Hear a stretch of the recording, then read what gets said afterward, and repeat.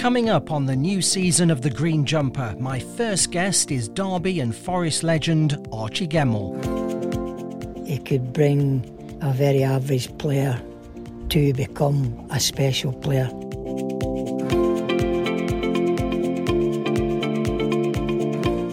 But he was, obviously a terrific manager, and he was basically a very nice person, but he was ever so strong-willed and strong-minded to do what he thought was the correct thing.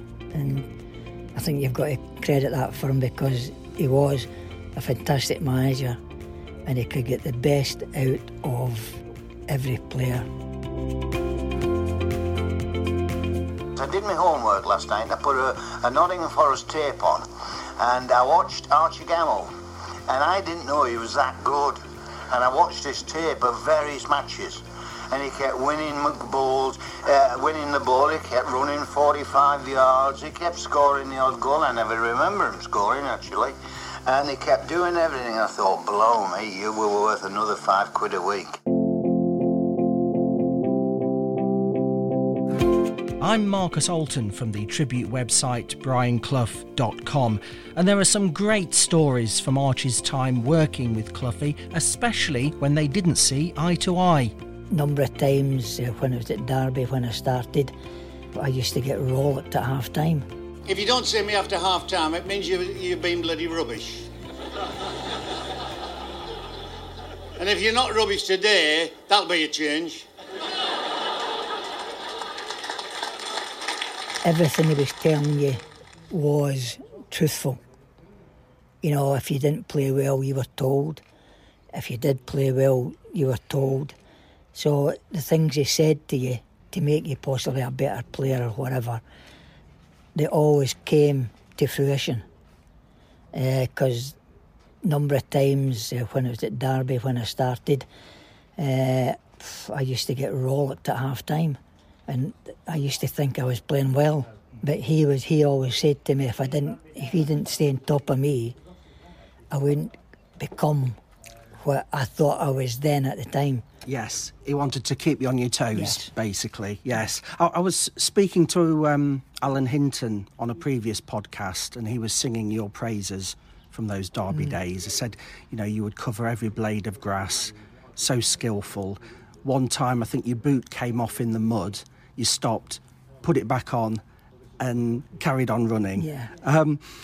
But he said one thing that was interesting. You probably played better when you were maybe riled by something. And he said Clough and Taylor would probably think to themselves, how can we make Archie really angry today? Did you see that side of it? Well, not particularly at the time, but on occasions I thought I'd played well at half-time, up at half-time, and the half-time team talk was me getting slaughtered by, you're useless, why did we sign you, blah, blah, blah. And it gave me a little bit more, which I didn't think it needed, because some of the things that were passed on weren't very nice. No, but no.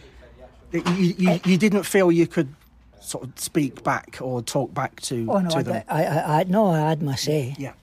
You may as well stick up for yourself. Yeah. So that they would say I was absolutely useless, and I would say something like, well, what game are you watching? And we had a lot of good times, but you had to take the now and again. Yeah.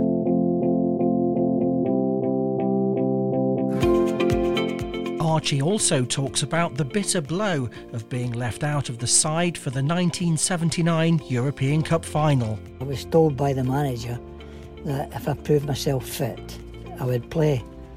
When we went out for the match, and prior to the match we walked around the stadium, and as we were walking around the stadium, he said, let's stop and have a little chat. By the way, you're not playing. And that was it. Yeah, I made it perfectly plain. And obviously the following season, he got rid of me straight away. When you teamed up with Brian again at Forest as a coach, I think he considered you quite a confidant, really, because I remember him saying in an interview, you know, when things were going badly, he'd turn to you and say, what we're going to do? And you'd say, we're going to close ranks. And did you feel Brian took you into his confidence like that? No, I think he appreciated the prior years, you know, the playing for him and whatever. And because he was going to take me back to Forest, which he did. Then he says I was going to be coach of the 16s, and that was obviously the start of that. I built up a little bit because the youth teams did well. There were young players came through for the youth team, and I think I'm not saying impressed Cloughie at the time, but I think he appreciated it. And I started then. I helped Liam out, and we did pretty well. And you went on the pitch in the FA Cup final just before extra time when people were expecting him to go on the pitch. Yeah. Well, did that surprise you? Well, once again, I was told to go on. You did what you said? Yeah.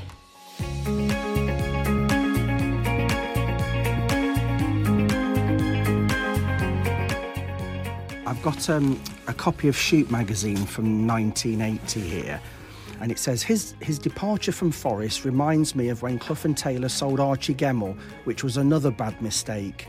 And I think Forest fans will miss the creative and experienced play. And if you look at the bottom of that, it says Marcus Alton, Loudham, and that's me. All right. That's a long time ago. That's a long, long time ago, and I was very proud to have that letter published. But I wanted you to see that because you were missed. Yeah.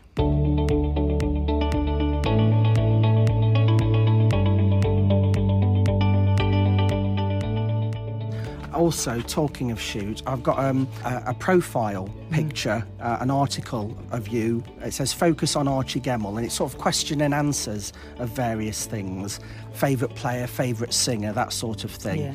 Can you remember what you might have said? Favourite player at the time? At the time, it would have been Jim Baxter. Jim Baxter. Yeah, Jim. Yeah. And most difficult opponent? Who? Billy Bremner. Oh. Yeah, and who else at Leeds at the time? Well, actually, Viv Anderson in 5-a-side games at Forest. Yeah.